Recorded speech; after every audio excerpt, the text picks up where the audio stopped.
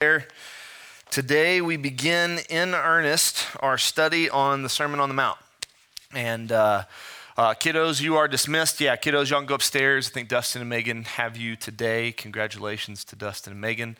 On a little bit of a short note, for those of you who don't know, there were some pretty harrowing stories of this week and of weather and stuff like that. So I know Megan was trapped in a bus for like 6 or 8 hours, is that right? Like long time? 7, 8? Yeah, I know.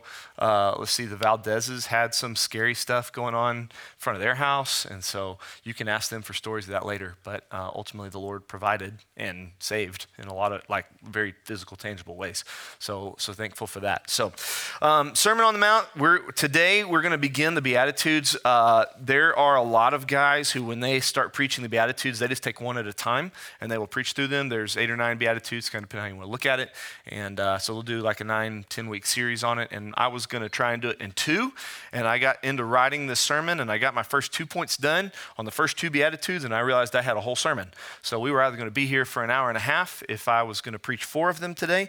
So I just paused. The good news is I got most of my sermon for next week already handled as well. But today we're just going to work through this. I don't think we're in any rush. Hopefully nobody's going anywhere. Well, the sermon will be our normal sermon length, but over time we'll take our time to kind of walk through this. So Matthew chapter 5 is where we're going to be. We're going to study the first two Beatitudes today. But before we do that, before we jump into that, I want to clarify something from last week. So last week, if you weren't here, we did just a Sermon on the Mount overview. And how do we approach this text? There's a lot of different perspectives on it. What do we think about this? And it was brought to my attention, and / I kind of realized I didn't really summarize what we do with this kind of in a succinct way. So before we walk into it, I think we better have a summary of our approach towards it, and then we'll have our kind of our presuppositions laid out, and then we'll be able to understand what we're doing. So the first thing that I want to make clear is that the Sermon on the Mount is for Christ followers. It is for the people who have claimed Christ as Lord over their life. So if Christ is not Lord over your life, then I'm glad you're here. This is good info. It's good content. But to begin to apply this and live this out is actually impossible outside of Jesus. So that's who it's for. The second thing is since it's for his followers, we're going to walk into this with the belief that it is for us today. It's not for us in the future, it's for us to believe and to live out now. And because it's for us to believe and live out now, Jesus gave it to his followers with the expectation that they would do it. We're going to walk into it with the expectation that as we begin to study and submit to and depend upon the Word of God, that we will be changed into the image of God. So, as we're going to see today, there's some promises in the Beatitudes that have real, tangible, applicable benefits to us, but ultimately they're fulfilled when Christ returns. So the Beatitudes are for us now. We're going to expect that God would change us as we submit to and obey these things now, and we're going to see that it affects us today, but ultimately the real fulfillment comes when Christ returns. So it hasn't already, but not yet into that. So, all right, that's our presuppositions. Let's jump into the text. I'm going to go ahead and read all 12 verses of the first 12 verses of Matthew 5, and then I'll pray and we'll walk into this, all right? So Matthew chapter 5, starting verse 1. Seeing the crowds, he went up on the mountain. And when he sat down, his disciples came to him, and he opened his mouth and he taught them, saying, "Blessed are the poor in spirit, for theirs is the kingdom of heaven. Blessed are those who mourn, for they shall be comforted. Blessed are the meek, for they shall inherit the earth. Blessed are those who hunger and thirst for righteousness, for they shall be satisfied. Blessed are the merciful, for they shall receive mercy. Blessed are the pure in heart, for they shall see God. Blessed are the peacemakers, for they shall be called sons of God. Blessed are those who are persecuted for righteousness' sake, for theirs is the kingdom of heaven. Blessed are you when others revile you and persecute you and utter all kinds of evil against you falsely on my account. Rejoice and be glad, for your reward is great in heaven. For so they persecuted the prophets who were before you." Merciful, gracious, kind, good Jesus. This morning, you have given us an incredible passage to study that shows us exactly who you are, This shows us the character attributes that you embody, and it shows us who we are. So, Spirit of God, this morning, we ask through the preaching of your word and through your mercy and grace that you would give us a glimpse into the depths of our brokenness, that you would help us to see how unable we are to do these things outside of you.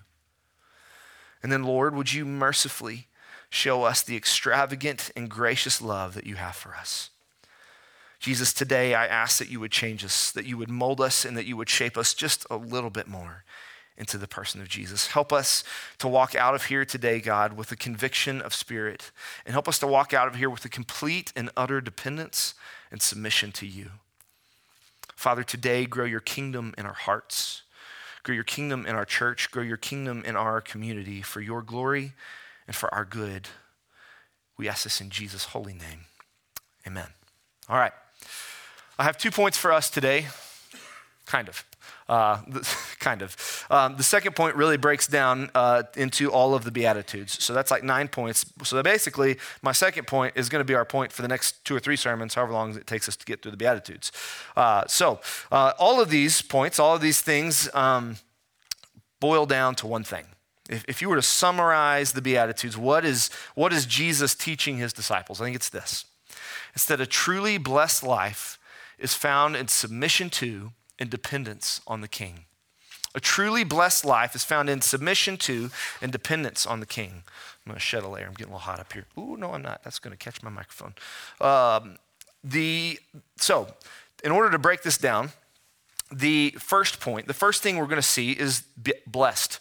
Blessed. There's one word that unites all of these Beatitudes, right? It's at the very beginning of every one. Blessed. What does that mean? So we're going to swim in that. But then the second thing we're going to look at is the second overarching point we have is life under the King. And when we look at life under the King, that's where we're going to examine each one of these character attributes that describe the person who submits to and depends upon the King. So that's it. It's blessed, and then life under the King, and life under the King has a bunch of subpoints that'll carry us forward. So the first one, blessed. Blessed. What does it mean to be blessed?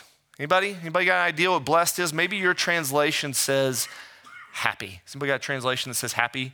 Happy are those? Some people have that. As I've done my homework, I totally understand why it has been translated that way. And in a certain sense, the word happy is a correct understanding of what blessed means. But if you've been around here, you've probably heard me say before that happiness is based off our happenings, right? It's based off of a subjective experience around us. And that is not what the Beatitudes is talking about.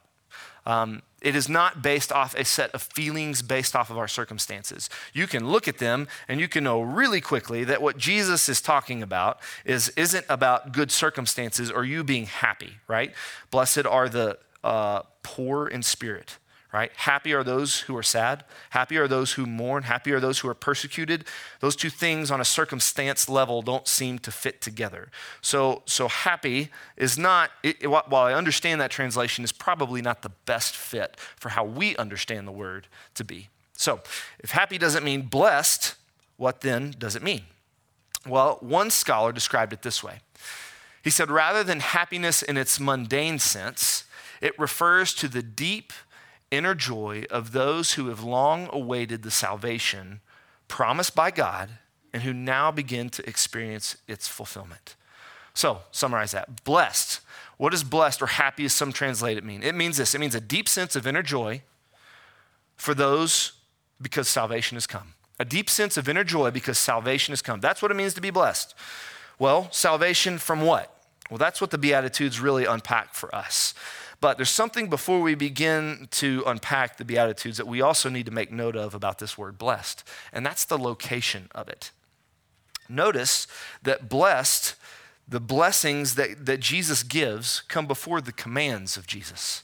You look at the rest of the Sermon on the Mount, verses chapter 5, verse 13, all the way through chapter 7, that's full of things that a disciple does. It's a life of obedience. But the blessing that God declares is on the front end. So think back to the Israelites, right? God delivered them out of Egypt, and then he gave them the law. It wasn't he gave them the law and then said, I will deliver you if you keep this. So in order for us to really have a complete understanding of what's going on here, is we have to remember, we have to understand that Salvation is given. God declares blessing before he gives you a call of obedience to follow. So that leads us to a question. And that question is are you blessed? Has God called you? Has he claimed his lordship over your life? Is he your king? So blessing comes before call. But the second thing that's worth noticing, or the third thing that's worth noting about this word, is that it's not an observation. Jesus isn't saying, man, if you're poor in spirit, then you'll be blessed. No, what Jesus is declaring is you are blessed. He is calling you this. What is happening here is we are made his people, then we follow in obedience. God has called us, redeemed us, and made us his own, and then he is objectively he calls us blessed, and then we carry out what he has called us to do. So, are you blessed? Are you his own? Well, how do you know? How do you know if you're blessed? Well, that's what the rest of the Beatitudes are for. That brings us to our second point, and that's life under the King. Life under the King. Jesus shows us in these verses what the blessed man looks like. First, he tells us in verse 3, blessed are the poor in spirit, for theirs is the kingdom of heaven. The blessed man is satisfied in being poor. Now, hold on a minute. I don't know about you, but the idea of being poor and being blessed don't seem to fit together. Is that what Jesus is calling people to? Is he calling them to a life of economic destitution? Is that even the right phrase? People just to be poor. You know, you guys should all give your money to the church and be poor. Then you will be blessed. Is that what Jesus is doing? There's actually a group of people that would look at Luke chapter 6 where Luke records the Beatitudes and Jesus says, blessed are the poor. And they would say, yeah, what Jesus is calling his followers to is a life of poorness. And they've built a whole theology around this. As a matter of fact, that's why there's a lot of monks who believe that, man, we should leave everything that the world has and we should just become economically destitute. However, when we look at all of verse 3, and we look at Luke chapter 6 in its context, and we look at the rest of the New Testament, it becomes really clear that Jesus isn't calling for empty bank accounts. No, Jesus says, blessed are the poor in spirit.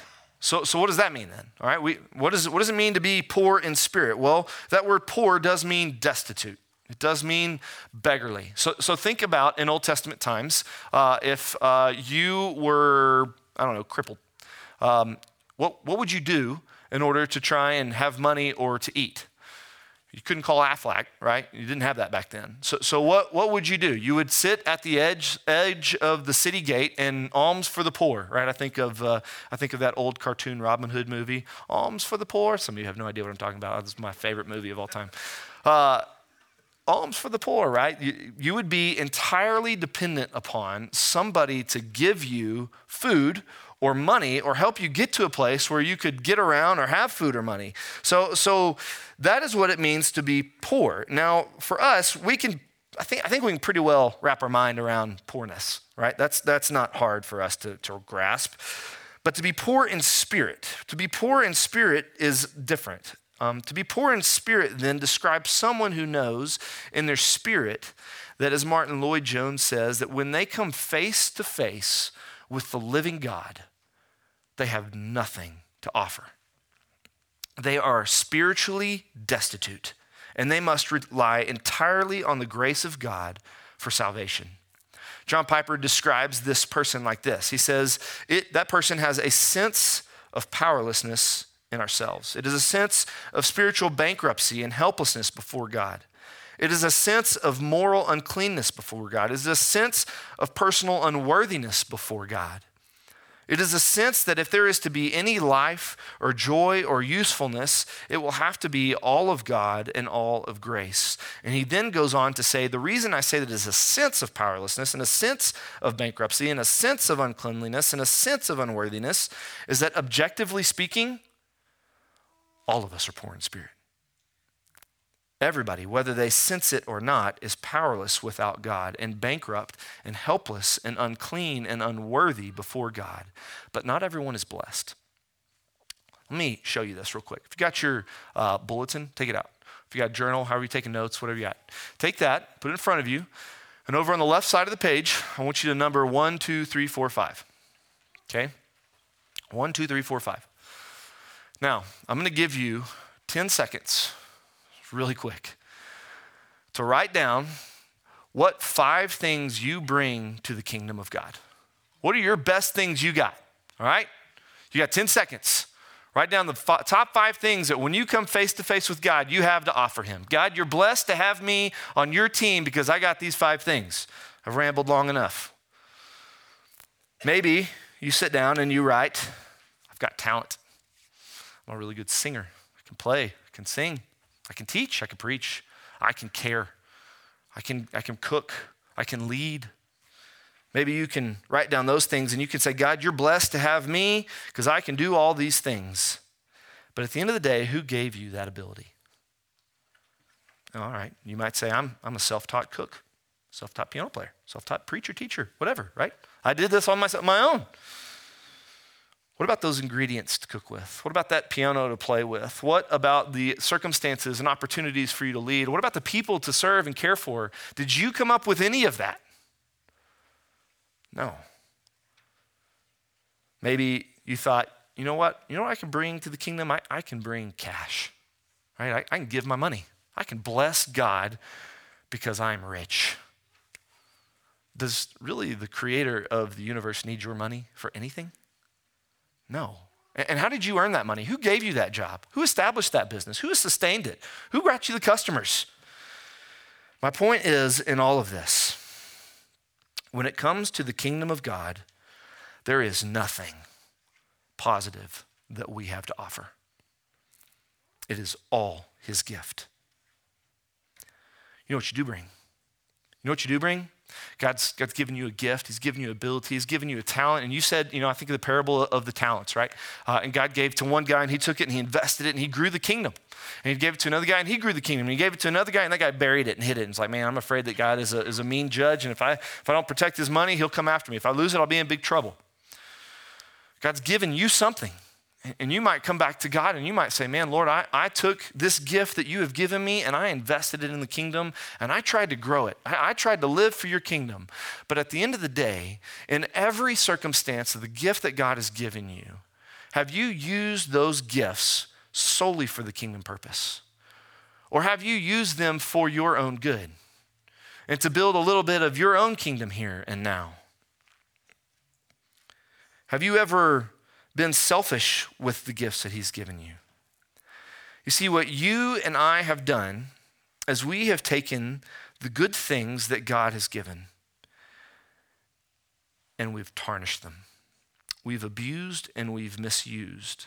We've even made good things into God things.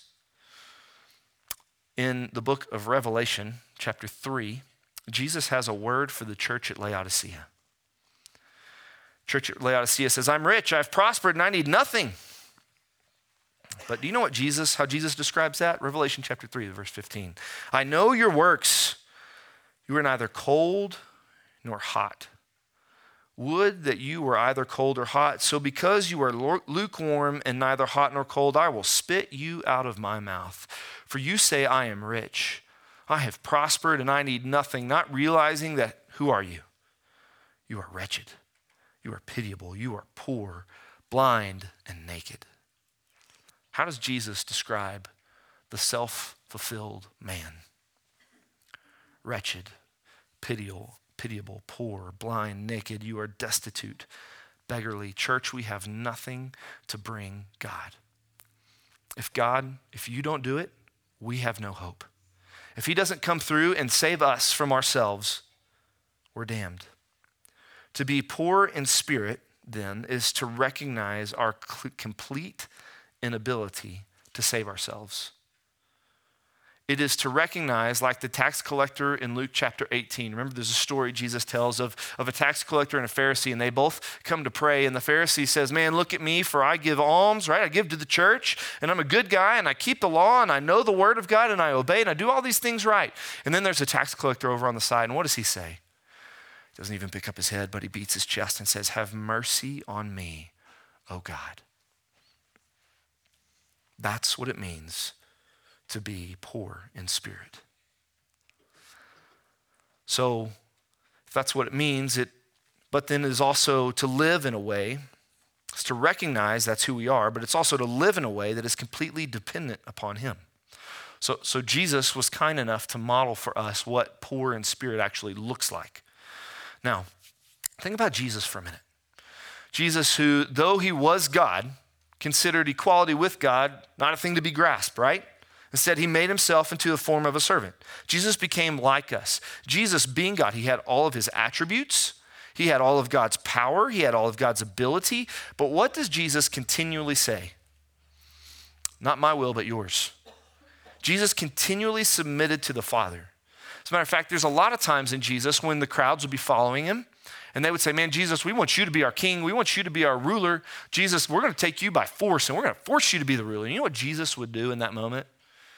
He would withdraw from the crowds, and he would begin to go and pray. Now, if anybody could walk on their own in complete obedience and submission to God, it was Jesus, right? Why in the world would he go pray? I mean, he is God. Well, why does he need to go commune with the Father?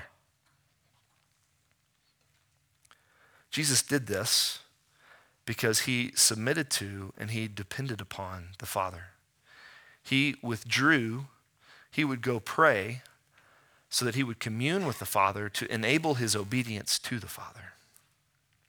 So church, when we look at this phrase, poor in spirit, to have a right understanding of ourselves, the question that we have to ask, and we'll ask this of every one of these, is does this describe you? Are you poor in spirit?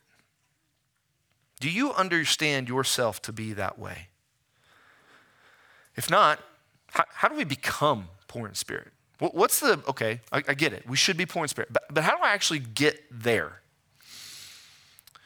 I think there's two ways in which we become poor in spirit. The first is this. Look at yourself. Just stop for a minute and take a real survey of who you are. Charles Spurgeon said it this way: the way to rise in the kingdom is to sink into ourselves.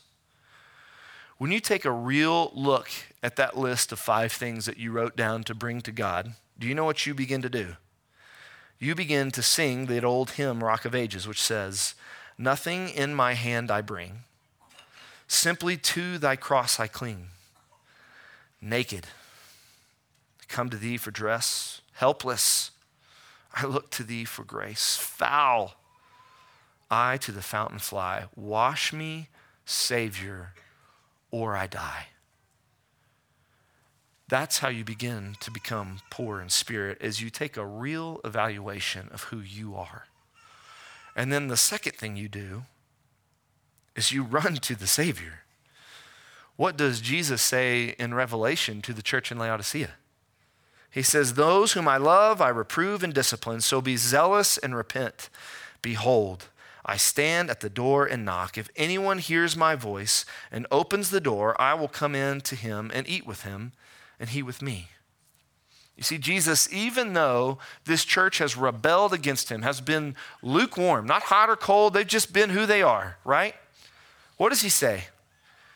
Man, he stands there with arms wide open, and he says, if you will open the door, I will come in and I will eat with you. I will fellowship with you. I will give you my approval. So church, we run to Jesus as an example for our faith, but most importantly, we look to him as our Savior. We recognize that even in our naked and helpless and foul state, Jesus comes to us because of his mercy and grace, and he declares us blessed. Behold, he stands at the door and knock. Will you open it? What happens when you do? What happens when you open the door?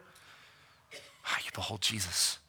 You encounter the King of Kings. You sit with the one who has the kingdom.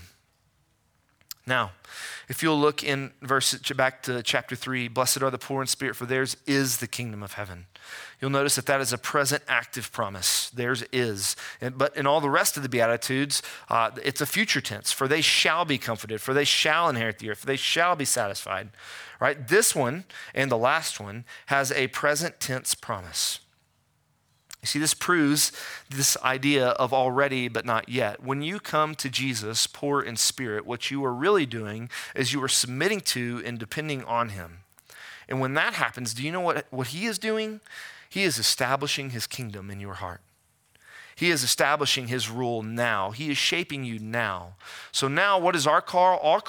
Our call every day is to walk poor in spirit. Because when we do that, when we come needless, helpless, saying, God, help me, you know what he begins to do?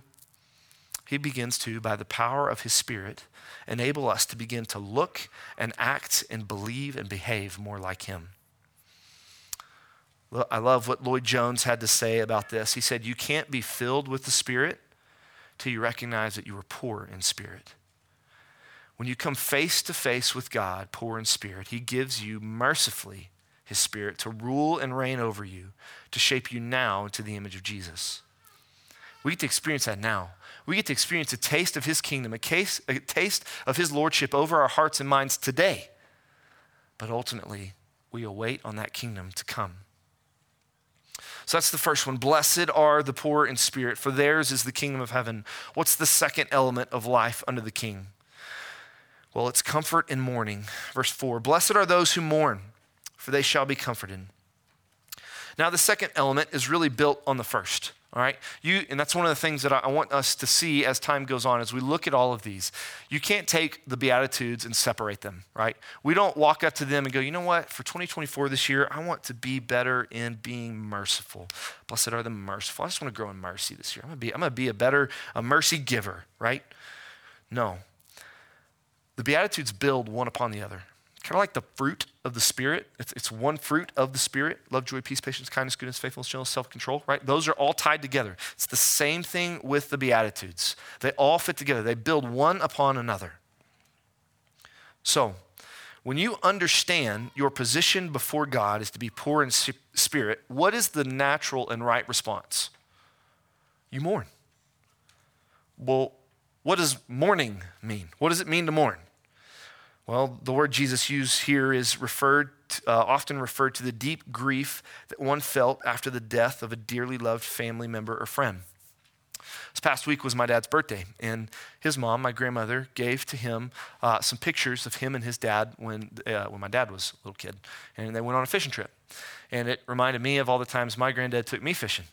And then it also reminded me of standing at my granddad's casket and looking in, and I can close my eyes, and I can remember seeing his body, see the jacket that he was wearing and the hat, see the cowboy hat. I can remember walking over to the front row of the church and weeping that the man who taught me to fly fish was gone. I still get sad. The guy who took me and my siblings on a lot of trips up to the mountains, it's done. There'll be no more watermelon gardens in his corrals to ride my bike over to and sit down and eat with. Even today, it makes me mourn. You know what mourning is. You know what it's like to lose loved ones. The term that Jesus uses here isn't describing some sort of superficial regret, but an intense sense of remorse. But remorse over what? What are we supposed to mourn? We've seen poor in spirit. We've seen our own sinfulness and ineptitude. So obviously we mourn those things. As John Stott would say, it's one thing to be spiritually poor and acknowledge it. It's another thing to grieve and mourn over it. Church, what I am afraid about with us is that we will all sit in here and say, yeah, I got nothing to offer God. That's easy for me to mentally assent to that. I believe that. But does that actually break your heart? Does that actually force you to your knees in weeping?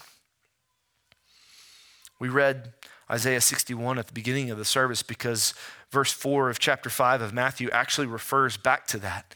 You see, the people in Isaiah were mourning and weeping because of the sin of Israel and the devastation that it has caused. Church, do you mourn over the devastation of your sin? Do you see the ramifications of it? How it ruins those things around you, how it affects your relationships?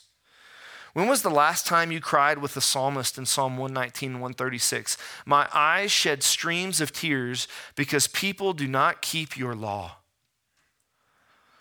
Stott would go on to say, the truth is that there are such things as Christian tears, and too few of us ever weep them. Church, I'm afraid that we see sin as a problem. I'm afraid that we see sin as unfortunate. But I'm also afraid that we see it as just part of the world we live in. So we become numb to it. I think about the war in Ukraine, right? Was that 2 years ago?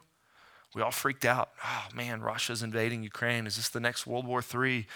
But prayed for Ukraine, pray for Ukraine. I see an article once a week maybe about it. When was the last time you prayed for Ukraine? What about Israel, right? October, Israel was invaded. Oh, the end times are coming. Everybody be ready. Jesus is going to return. Do we still even think about that? Psalm 40, verse 12 says this, for evils have encompassed me beyond number. My iniquities have overtaken me, and I cannot see. They are more than the hairs of my head. My heart fails me. When was the last time your heart failed you because of the gravity of your sin? Maybe a different way to look at this particular beatitude, and maybe we should look at all the beatitudes this way, is to ask the question, what happens if we don't mourn sin? What happens? I'd love to pull the whiteboard up here and pull the crowd, right? What happens if you don't mourn your sin? Exegetically, looking back at this text, I think that it means that we're not blessed. I think that it means that we won't find that satisfied, joyful, content life that we're all chasing after. Because if we don't mourn sin, do you know what we tend to do? We get comfortable with it. We get comfortable with it, and then we end up looking to it to bring us comfort and to bring us satisfaction. And when you look towards sin for satisfaction, what happens? You die. What happens when we do mourn sin? What happens when it does break our hearts and make us weep? What happens when we hate it? Blessed are those who mourn, for they shall be comforted. Church, we're comforted. When you hate sin, you're comforted by what? You're comforted by the truth that all of that sin, all of that inability, all of that brokenness has been paid for on the cross. You see, Jesus took our brokenness with him to the cross and he left it there. And when we approach him poor in spirit, mourning over our sin, do you know what he gives us? He gives us righteousness. It's a righteousness that he earned, not one that we earned. And now we can be comforted by our new identity as chosen, as approved, and as adopted into the family of God. The Father is now no longer this scary judge, but he is a merciful king to whom we can cry, Abba. And then he gives us his Spirit, who in John 14, the Greek word is paraclete, which is translated as advocate or helper or comforter. You see, the Spirit through the Son now fulfills Isaiah 61. We read this at the beginning. I hope you kept a marker in there. Flip back to Isaiah 61 with me for just a second. I'm not going to read this whole passage again, but I am going to kind of look through here and just pick some words. And I think having it in front of you will help you see what the Spirit through the Son does. What does the Spirit do? The Spirit brings good news. That's how he comforts us. The Spirit binds up broken hearts. The Spirit proclaims liberty. He sets free from prison, the prison of sin and death. What does the Spirit do? He comforts those who mourn. Instead of sitting in ashes in repentance, what does he do? He gives them a beautiful headdress. No longer do we mourn, but we have an oil of gladness because of the Spirit. No longer do we have a faint spirit, but we have a garment of praise. Now, how are we seen? How do we identify ourselves? We see ourselves as oaks of righteousness that the Lord has planted, that he may be glorified. It's not by what we do, it's by what he does. We see him. How does he see us? Now, what are we? Verse 6 of Isaiah. We are now ministers, right? He has made us a kingdom of priests, ministers of reconciliation. Verse 7, we are no longer, dishonor is no longer our lot. Shame is not our portion. What do we have now? We have an everlasting joy. We greatly rejoice in the Lord. Verse 10, why? Because he has clothed us with garments of salvation. He has covered us in robes of righteousness. Is this because of the things that we have done? No, we just come to the Lord poor in spirit. It's only because of his kindness, his mercy, that we have those things. And the Comforter tells us this, and he reminds us of who we are in Christ as we mourn our sin. Church, when we mourn over our sin, we experience comfort now because we have the Spirit of God, the Comforter, with us now. But ultimately, what does this passage call us towards? It calls us to Revelation chapter 7, verse 17. For the Lamb in the midst of the throne will be their shepherd, and he will guide them to springs of living water, and God will wipe away every tear from their eyes. Can you imagine the creator of the universe walking up and holding you in the face as you weep over your sin, wiping your tears away, saying, I have come to make all things new? That's what we look forward to. So church, as we wrap up the first two Beatitudes and probably all of the rest, the question that we have to ask ourselves is this: do these characteristics describe you?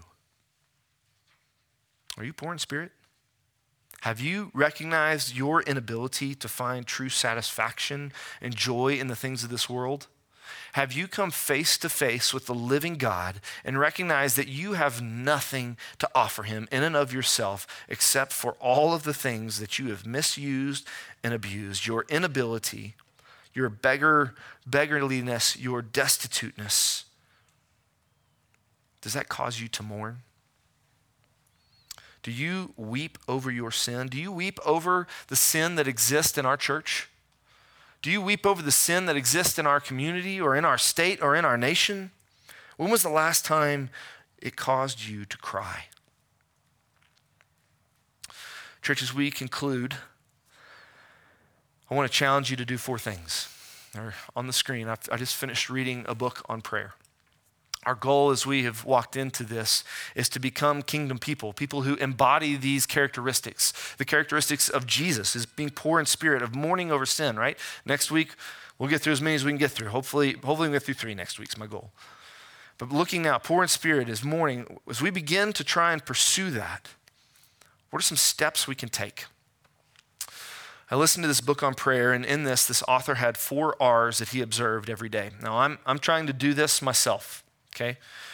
The goal of this is for you to do this every day at the end of the day. Maybe while you're standing there brushing your teeth.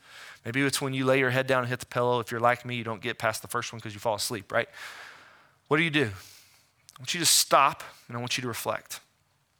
I want you to think about every moment from the time the alarm went off. Think about every conversation you've had. Every business dealing you've dealt with, every kid you've parented, every piece of laundry you've folded, all of it, right? Reflect across your entire day. It's bringing back the idea of remembering, right? And as you reflect, I want you to look inward, and I want you to see what you have been deriving your comfort and your satisfaction and your joy from. It may be a good thing, and it may be a wicked thing. And as you look at every conversation you've had and every dealing you've done, you repent. You mourn over your sin and you ask God to forgive you. But you don't just sit there weeping. You then turn and rejoice because you have a comforter and you have a spirit and you have one who made all things new and all things right. And you know he's going to come again. And so you rejoice in the good things that he has done and that he is doing. So we reflect, we repent, we rejoice, and then what do? We reset. We stop and we say, God, help me, even as I lay my head down to sleep tonight, to walk forward tomorrow in the truth of who you have called me and created me to be. So that's your practical application for this week. Last week it was to read through the Sermon on the Mount every day of the week. This week it is to do this: reflect, repent, rejoice, and reset. and ask God to work in you. Church, here's the thing. The promises of the Beatitude are future. They will come in fullness when he returns, but we can experience them now. And that's what these things lead us towards. So, church, as you do this, what you're doing is you are finding your dependence on him. You are submitting to him. And when you do that, do you know what you're going to find? When you submit to and depend on the King, what do you get? Joy, contentment, blessedness. That's what we all want. May Jesus, through his Spirit, shape us to have these characteristics. Amen. Church, let's pray. Merciful, gracious, kind Father, forgive us.